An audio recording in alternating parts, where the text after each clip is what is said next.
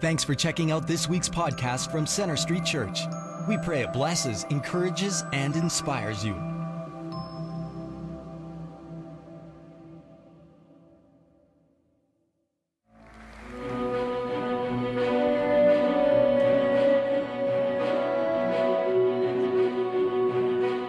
Joseph the Dreamer was born into a family of 12 sons and one daughter.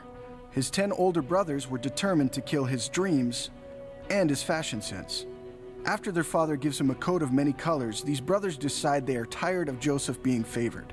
They sell him to the Ishmaelites, who auction him into slavery. He ends up in Egypt, in Potiphar's house, where he is falsely accused of crimes against Potiphar's wife and sent to prison. While in prison, he begins to interpret the prisoner's dreams correctly. He is even asked to decipher the dreams of Egypt's ruler, Pharaoh, which he does, after which he is released from prison and elevated as second in command in all of Egypt. When famine strikes, Joseph's brothers come to Egypt in search of food, but unbeknownst to them, have to barter with their long-lost brother Joseph in the process. Joseph devises a plan to get them to return with his youngest brother Benjamin, and when they did, he finally revealed who he was. Joseph then invites the entire family of 70 to join him and live in Egypt.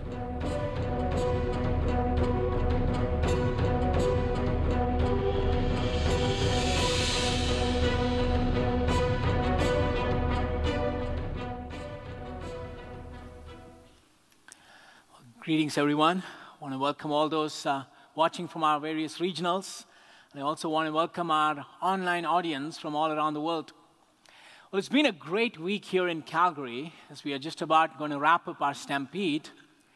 You know, the Calgary Stampede boasts every year of exotic foods for the most adventurous at heart. They had the Scorpion Pizza last year, and for this year, they stepped it up a few more notches and introduced the most anticipated dish. Are you ready for this? The Cockroach Pizza. Trust me, I'm not making this up. But unfortunately, a huge shipment of cockroaches were refused entry into Canada and are held up right now at our border. So a news item reported, adventurous eaters looking forward to seeing if they can stomach cockroach pizza at this year's Calgary Stampede will be disappointed that the icky insect topping is now off the menu. Hallelujah. You know, if the animal activists were to find out, they'll be mad that it's not just horses that die during Stampede, but cockroaches die as well.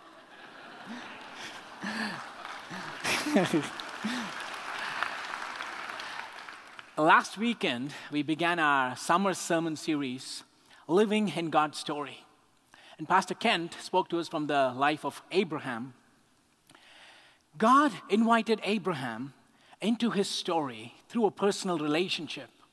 And he commissioned Abraham to be a blessing to the nations. That's what he does today. He calls us into a personal relationship, and he sends us out as his ambassadors. The next 4 weeks, I'll be sharing with you stories of different Bible characters from the Old Testament, and we will focus on the theme, living in God's story. All of life is a story. Have you thought about this? Every individual's life has sufficient material that can make for a great novel. Author John Eldredge points out, life doesn't come to us like a math problem. It comes to us like a story does, scene by scene. A year goes by like a chapter from a novel. Sometimes it seems like a tragedy, sometimes like a comedy. Most of it feels like a soap opera. Either way, it's a story through and through. Love affairs, layoffs, collapse of empires, and your child's first day at school. None of it makes sense without a story. While this is so true, so many people live without a plot line to their story. They move from one scene to another without a larger unifying theme. But the Christian worldview helps us to see life differently. Life is not just a random story without meaning. When we become followers of Christ, God steps into our story. And it gets even better when we understand not only is God part of our story, but our stories are now part of God's story as well. So that means our lives are not just independent, self-contained stories, but they are part of this grand narrative, the self-revelation of God to the world. So every Christian who ever lived, from the characters of the Bible to present-day Christians, including you and me, we are part of this single, all-encompassing story of God, revealing himself to the world. And in this message, I want to share with you, when you live in God's story, when your story is aligned with his story, then your life is no longer a random set of events that just happen. It's not a series of accidents or chemical reactions, but all of the dots of your life connect together and makes perfect sense in light of this larger story. You need to believe this because you will inevitably enter into seasons in your life when it appears your story has gone off script. When it feels like your story doesn't make any sense. See, there will be seasons in your life when all you can see is disappointments and heartbreaks, and you wonder, is there really a larger meaning to my life story? But be encouraged, for even those dark chapters play an important role in the unfolding of God's purposes in your life. I want to demonstrate this for us through a fascinating story in the book of Genesis, through the life of Joseph. Joseph is one of those remarkable Christ-like figures in the Old Testament. While most of the Old Testament personalities had major character flaws, Joseph is a cut above the rest. He comes across as a man of impeccable character, to the point that the Bible doesn't have anything negative to say about Joseph. I want to read to us from the last part of Joseph's life, for it serves as a unifying theme that brought his whole story together. So would you stand with me as we read from Genesis chapter 50, verses 15 to 21. When Joseph's brothers saw that their father was dead, they said, "What if Joseph holds a grudge against us and pays us back for all the wrongs we did to him?" So they sent word to Joseph saying, "Your father left these instructions before he died. This is what you are to say to Joseph. I ask you to forgive your brothers the sins and the wrongs they committed in treating you so badly. Now please forgive the sins of the servants of the God of your father." When their message came to him, Joseph wept. His brothers then came and threw themselves down before him. "We are your slaves," they said. But Joseph said to them, "Don't be afraid. Am I in the place of God? You intended to harm me, but God intended it for good to accomplish what is now being done, the saving of many lives. So then don't be afraid. I will provide for you and your children." And he reassured them and spoke kindly to them. Shall we pause and ask God to speak to us today? Father, we come to you knowing that you are a sovereign God and you have brought us into your story. Today, God, I want to pray for those of us who are wrestling with major disappointments in life and are not able to make sense of their story. God, would you give them a revelation from above? That you would speak to them through your word in the power of your Spirit. That we will know that you are behind our story, behind the circumstances of our life, even the ones that are painful. And you're able to use them to build us and to draw us closer to you. So we commit this time to the leading of your Spirit, and we pray this in the powerful name of our Lord and Savior, Jesus Christ. Amen. You may be seated.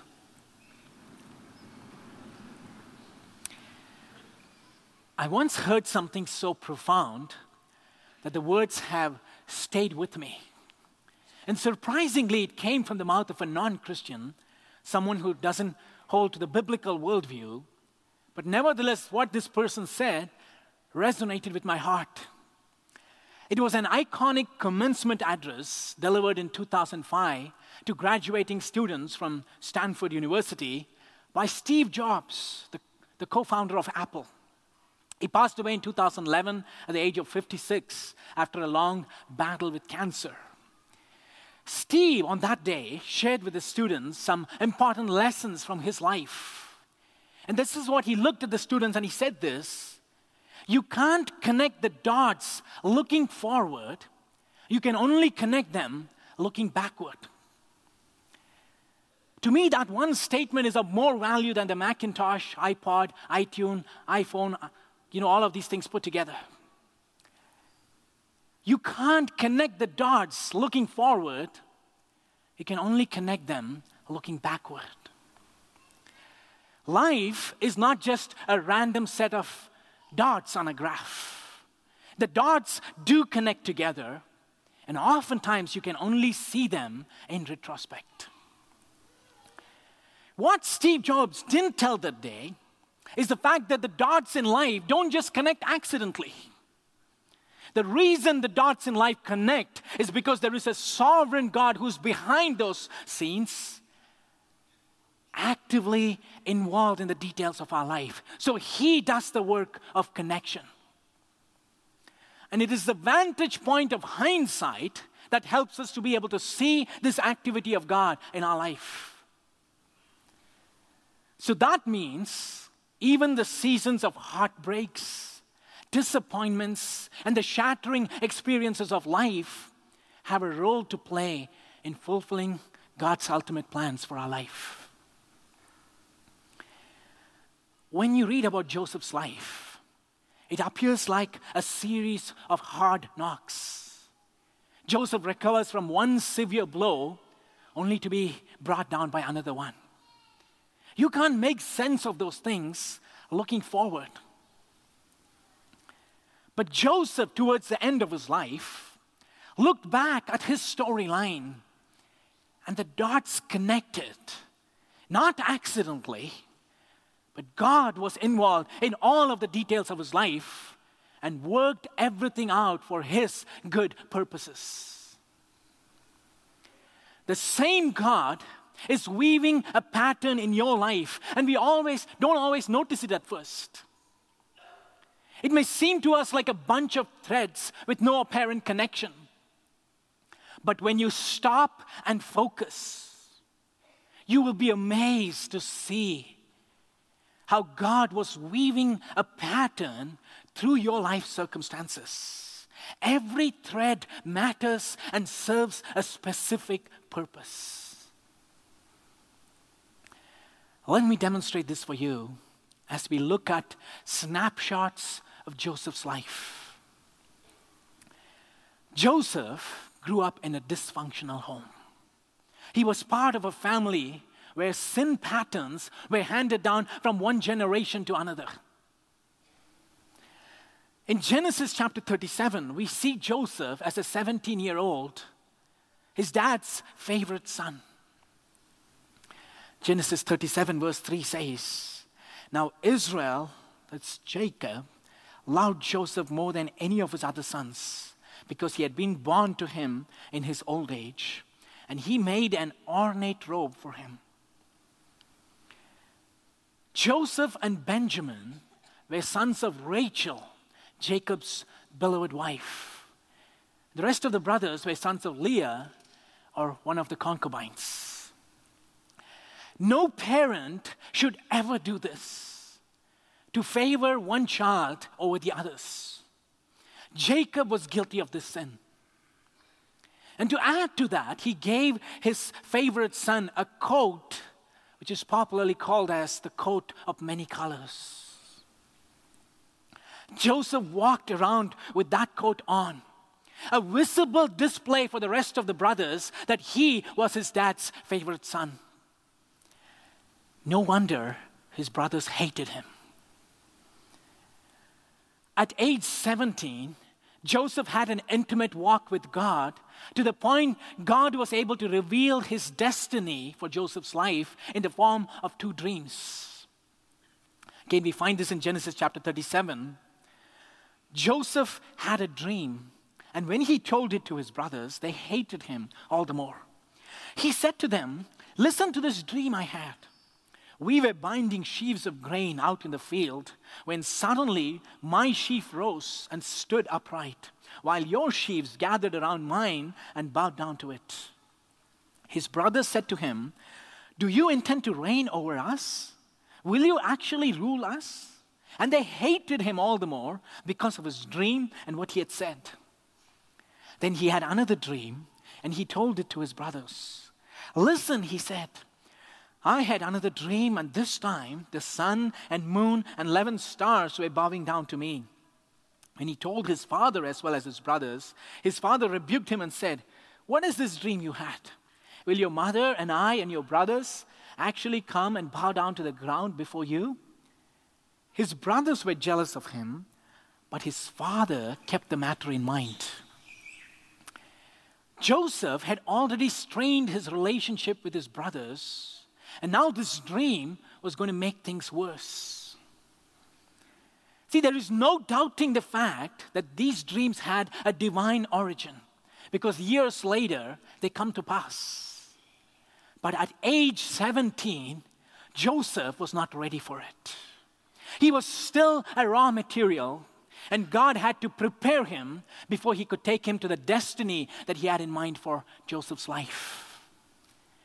See, God has to do a deep work within us before he can do anything through us.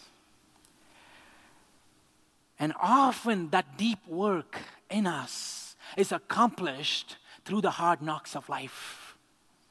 Adversities serve to build character and resilience. Until age 17, Joseph's life was relatively smooth. But soon his world would turn upside down because of the jealousy of his brothers. Joseph's brothers had taken the flock to feed them in a grassland far from home, while Joseph stayed with his dad. Yet another example of Jacob's favoritism. And after a while, Jacob sent Joseph as a spy to find out what his brothers were doing. And when they saw Joseph coming, the brothers said to themselves, "Here comes the dreamer. Let's just kill him to see what becomes of his dreams." Joseph was stripped of his special robe and cast into a pit. And at that time, the brothers saw a caravan approaching. A group of traders were passing by. Joseph's brothers saw here an economic opportunity. So they decided to sell Joseph as a slave for 20 pieces of silver. They thought it was better off than killing him. Now let that sink in for a moment. Joseph was just a teenager. He must have pleaded with his brothers not to do this. The prospect of being taken away from his father's house into some strange country as a bonded laborer was too daunting for a 17-year-old. And even as you picture this vivid scene in your mind, you can hear Joseph sobbing, begging, imploring his brothers, "Don't do this. Please don't do this. No, no." The anguish, the agony, and the heartache when your life comes apart at the seams because of the diabolic acts of others. Joseph was chained and made to walk on foot. A 30-day grueling journey before the traders would stop by at Egypt, where he would be sold as a merchandise. Joseph's brothers, on the other hand, had come up with a clever plan to deceive their father.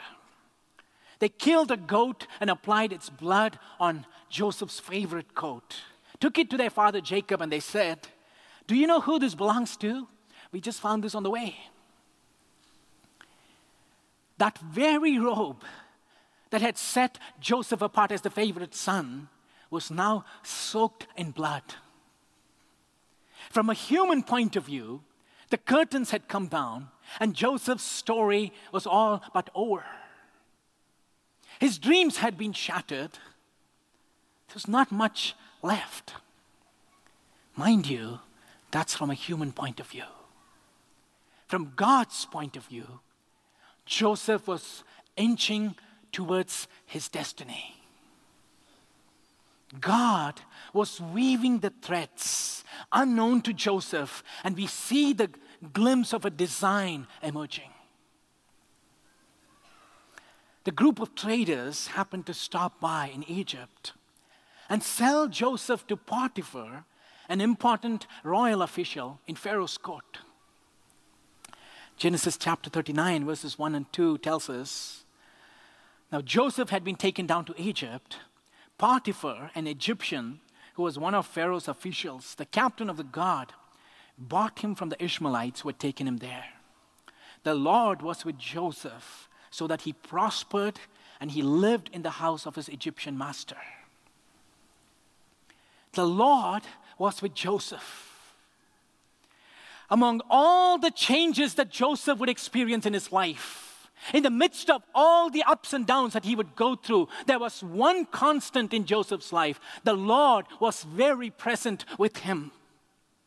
And Joseph maintained this relationship with God even through the dark chapters of his life. After landing in Potiphar's house, Joseph was slowly making his way up from this pit of despair. Because the Lord was with Joseph, he found favor in Potiphar's eyes. And he rose in the ranks and was assigned greater responsibilities. It came to the point Potiphar gave Joseph the responsibility of running his household. All was going well for a season, but it was now time for the second hard knock. Genesis 39, the last part of verse 6 tells us, now Joseph was well built and handsome. And Mrs. Potiphar had her eyes on Joseph. If you're a lonely young man, you will be flattered by the fact that your boss's wife thinks you are sexy and is flirting with you. Joseph could have justified, after all, am I not entitled to some pleasures in life? I didn't initiate this. It just came my way. He could have rationalized this in so many ways. You know, when we are bent on doing something, it is amazing how our mind can come up with justifications for our actions. But Joseph simply refused. He saw sexual sin for what it is, an act of disobedience against God. Notice this in his response to Potiphar's wife. He didn't say, I can't do this because I will get into big trouble if I get caught. By the way, they say Potiphar was the chief of executioners of Pharaoh. So his job was to butcher the bad people. So it's not a smart idea to mess with such a man's wife. You know, I saw someone in the store the other day with a t-shirt that said, it's only a crime if you get caught. So that means as long as you don't get caught, it's okay to do whatever you want. Our world's philosophy and ethics says that. But to Joseph, the issue was not getting caught. Even if Joseph was in a private chamber, safe and shielded from the eyes of the world, even if this were to be a secret between Joseph and Mrs. Potiphar, which would never ever be discovered, it still was not okay.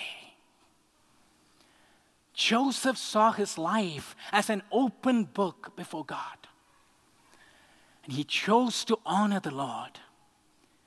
And when you honor the Lord, He will honor you. That's His promise. Now, wait a minute. Did God honor Joseph? Not from a human point of view when you read what happened next, Potiphar's wife was so mad that she framed Joseph for rape. Joseph ended up in the prison and was being punished for a crime that he never committed. And maybe at this juncture in life, Joseph wondered, Lord, why did you let this happen to me? I was so faithful to my father, and I ended up becoming a slave in a strange foreign land. I was so faithful to my master, Potiphar, and I get blamed unfairly and framed for something I never did. No, it was impossible for Joseph to foresee at that point what the Lord had in mind for him. But God was weaving the threads unknown to Joseph, and we see the design emerging a little more clearly. Look at Genesis 39, verses 20 and 21. Joseph's master took him and put him in prison, the place where the king's prisoners were confined. But while Joseph was there in the prison, the Lord was with him. He showed him kindness and granted him favor in the eyes of the prison warden. Now, the fact that Potiphar did not execute Joseph, but just put him in prison, confirms that he did not fully believe his wife's story. Joseph was not just in an ordinary prison. He was in a prison where the king's prisoners were kept. Here, Joseph would have the opportunity to rub shoulders with people who had been close to Pharaoh. The plot thickens when Joseph got to meet Pharaoh's baker and cupbearer. They are two of the most trusted men in the kingdom because the baker had the responsibility of making all of Pharaoh's food, and the cupbearer's job was to taste the food before Pharaoh ate it to make sure it was not poisoned. If you think your job sucks, just be grateful you don't have the job of a cupbearer. The cupbearer and the baker were accused of a plot to get rid of Pharaoh, and both of them ended up in the prison where Joseph was. And they both have a dream that deeply troubled them. God had given Joseph the ability to interpret dreams. So as the baker and the cupbearer share their dreams with Joseph, he comes up with the correct interpretation. And just as per Joseph's interpretation, the baker is hanged and the cupbearer is released and restored to his office. Joseph had one small favor to ask of the cupbearer. Just remember me when you get out of here. I've been here close to 10 years for a crime that I never committed. I'm innocent. What happened next? The cupbearer forgot all about Joseph. Are you kidding? How can this be possible? How can someone so easily forget after receiving a helping hand? Have you ever been bypassed, overlooked, or forgotten in life? Have people for whom you have done so much turned out to be ungrateful? God can overrule even that for your good.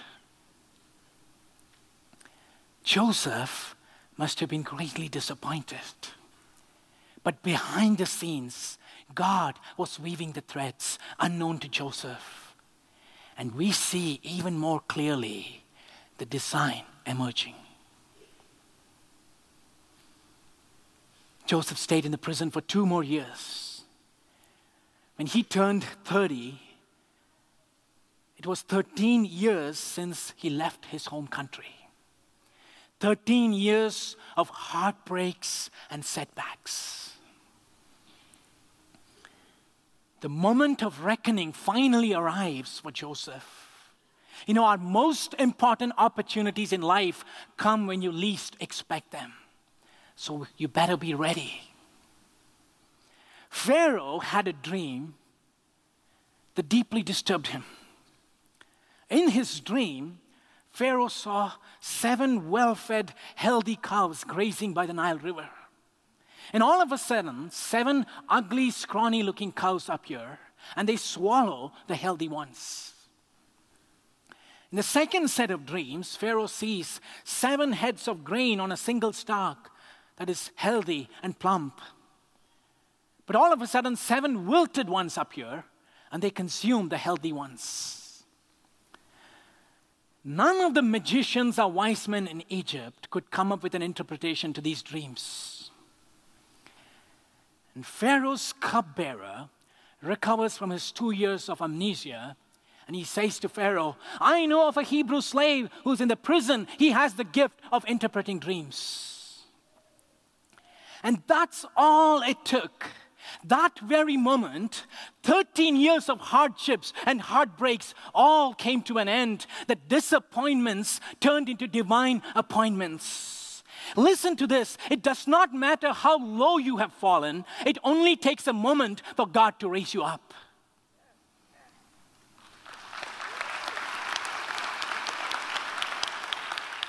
Joseph stood face to face before Pharaoh, the king of Egypt.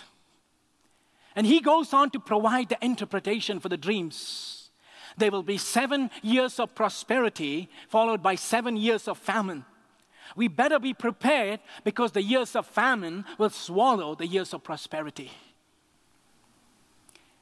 You need to know this. It's not Joseph's ability to interpret dreams that helped him to come up with this message. It's his knowledge of God. If Joseph was sulking in the prison and battling with bitterness in his heart and seething with anger at all the injustices that he had received, he would have been unprepared for the task at hand. Dr. Ravi Zacharias, in his book, The Grand Weaver, says, at the end of your life, one of 3 things will happen to your heart. It will grow hard, it will be broken, or it will be tender. Nobody escapes. Your heart will become coarse and desensitized, be crushed under the weight of disappointment, or be made tender by that which makes the heart of God tender as well. Joseph's heart could have grown hard through all that he had gone through. He could have been crushed by the disappointments and turned out to be bitter and miserable. But Joseph's heart became tender and sensitive to God and his purposes. That's the only reason he was able to interpret those dreams. Pharaoh was so impressed with Joseph that he promoted him as second in command in Egypt. And Joseph became the prime minister of the nation. Did Joseph have a degree in politics? Did he have to contest an election? He was not even a citizen of the nation. He was a foreigner, a slave, a prisoner, the last person to qualify for that top job. But because God had a plan for Joseph and he had a destiny in mind for him, he raised him to that position of influence. Never underestimate what God can do through a life that is fully surrendered to him. There was one thing remaining in Joseph's story.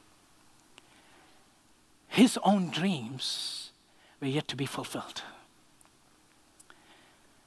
7 years of prosperity came, followed by 7 years of great famine. And it hit not just Egypt, but the surrounding lands as well, including Canaan, where Jacob and his family stayed. Jacob hears word that there is grain available in Egypt, and he sends his sons to Egypt to buy food. And Joseph's brothers come begging for food so that their family can survive. And after a dramatic set of circumstances, Joseph revealed his true identity to his brothers. They were so stunned that this brother that they thought they will never ever see again was running the affairs of the country. Joseph used his influence to bring his father Jacob and all his brothers and their family to settle in Egypt. And their lives were spared from the famine. That's how God preserved Abraham's descendants, because it was his plan to bring the promised Messiah, our Lord Jesus Christ, into this world through that lineage. A few more years go by, and Jacob, their father, died. Joseph's brothers feared that this was the right moment for Joseph to take revenge. Maybe he was waiting for this opportune moment to repay them for all their evil. You see, their conscience was guilty. So they come to Joseph with a made-up story in Genesis chapter 50, saying that dad had instructed him to take care of all of them. There are 11 men crouching before Joseph. Can you see the irony here? Can you see how the tables have turned around? They had inflicted so much harm on Joseph, caused him untold sorrow and years of pain. Now he is the prime minister of the land, and they are just Jewish herdsmen. And they stood trembling before Joseph. Their knees were locking in fear. They cast themselves at Joseph's feet. Joseph did not say what we would expect him to say. Remember how you mocked me, saying, "Here comes the dreamer. Let's see what becomes of his dreams." What do you have to say now? Joseph had no intention of taking revenge. Instead, Joseph's response is so deep and so profound. If you understand what Joseph is saying here, you will look at your adversities and disappointments with a totally new pair of eyes. Joseph is very clear here. What his brothers did to him was evil. He calls it for what it is. He's not going into denial. He's not pretending that it did not happen. What was done to him was a terrible thing. It was a great atrocity, and he calls it for what it is. But Joseph also saw the hand of God. You intended for evil, but God turned it around for good. But God. Two little words, when they come together, they become a powerful combination, for it speaks of God's intervention. So that very act of evil that you intended against me, God flipped it around, turned it upside down, and worked it for my good and for His purposes. If that is your view of the adversities that you face in life, then every time you're let down by someone, every time you face a heartbreak, every time there's a health diagnosis or job loss, or when you enter into those dark seasons in life when all hell seems to break loose, you will not be disillusioned, you will not grow bitter, but like Joseph, you can stand confident on this truth that God's sovereign purposes for your life can never be thwarted.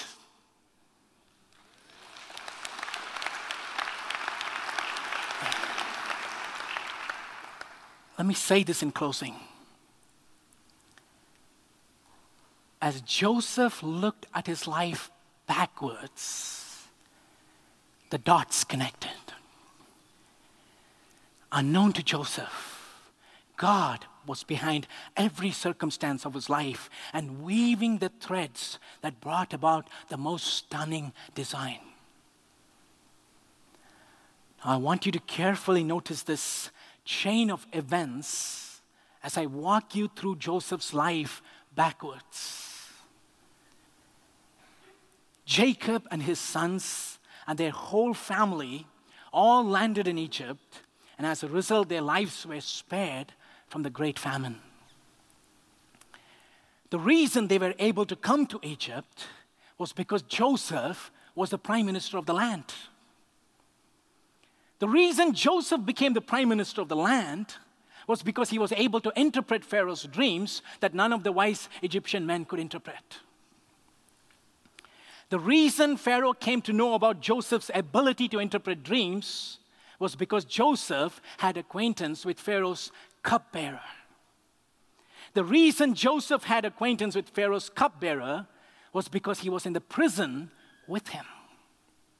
The reason Joseph was in prison with the cupbearer was he was being falsely accused by Potiphar's wife. The reason Joseph was falsely accused by Potiphar's wife was because he came as a slave into Potiphar's house. The reason he came as a slave into Potiphar's house was because the Ishmaelites sold him to Potiphar. The reason the Ishmaelites came in contact with Joseph was his brothers sold him off as a slave. The reason his brothers sold him off as a slave was because they were jealous of him. And the reason they were jealous of him was because their father showed Joseph favoritism and gave him a coat. Do you see how the dots connect? Because Joseph was part of God's story. God was behind the scenes, and he turned every evil that people intended and worked it for good in Joseph's life. That's what I want you to take away today. There is nothing called luck. The word fate does not exist. There are no accidents or coincidences either. There are no random events in the Christian life. Our sovereign God connects the dots of our life in line with his story. He takes your disappointments, your setbacks and letdowns, and he weaves them into a tapestry and in turn brings forth a beautiful design. Nothing in your life is ever wasted if you live in God's story.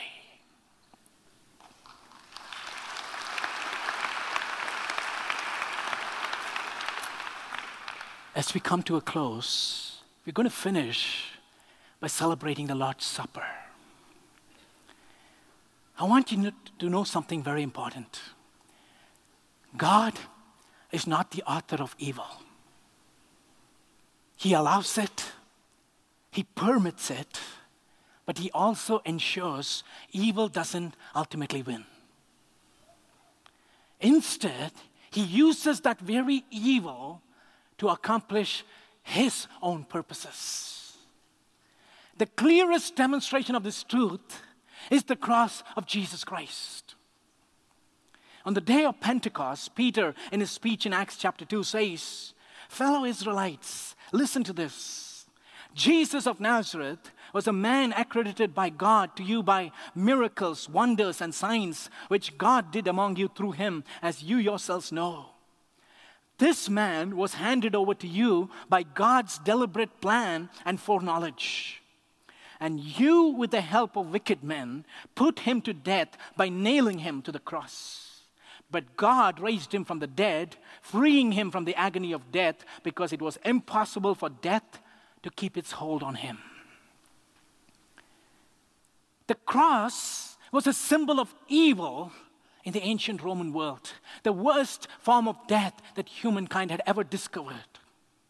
But today, the very same symbol, the cross, is a symbol of God's love and forgiveness and healing. How so? When Jesus was crucified on the cross, God took the greatest evil and turned it around into the greatest victory that in turn brought the greatest good for all of us. That's what we're going to celebrate today, the victory of God through the Lord's Supper.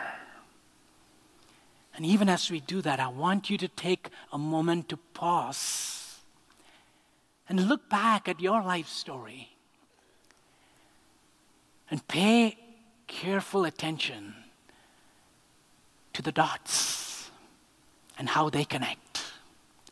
For you will see the sovereign hand of God behind every circumstances that you ever went through, weaving forth a beautiful design. You will not be able to see it looking forward, but you see it looking backward. I want to give a time for us to maintain a moment of silence, to close our eyes, and just look at your own life story. and look for the hand of God in your life. Would you bow down for a closing prayer? Father, thank you. Thank you. We owe it all to you for what you've done for us.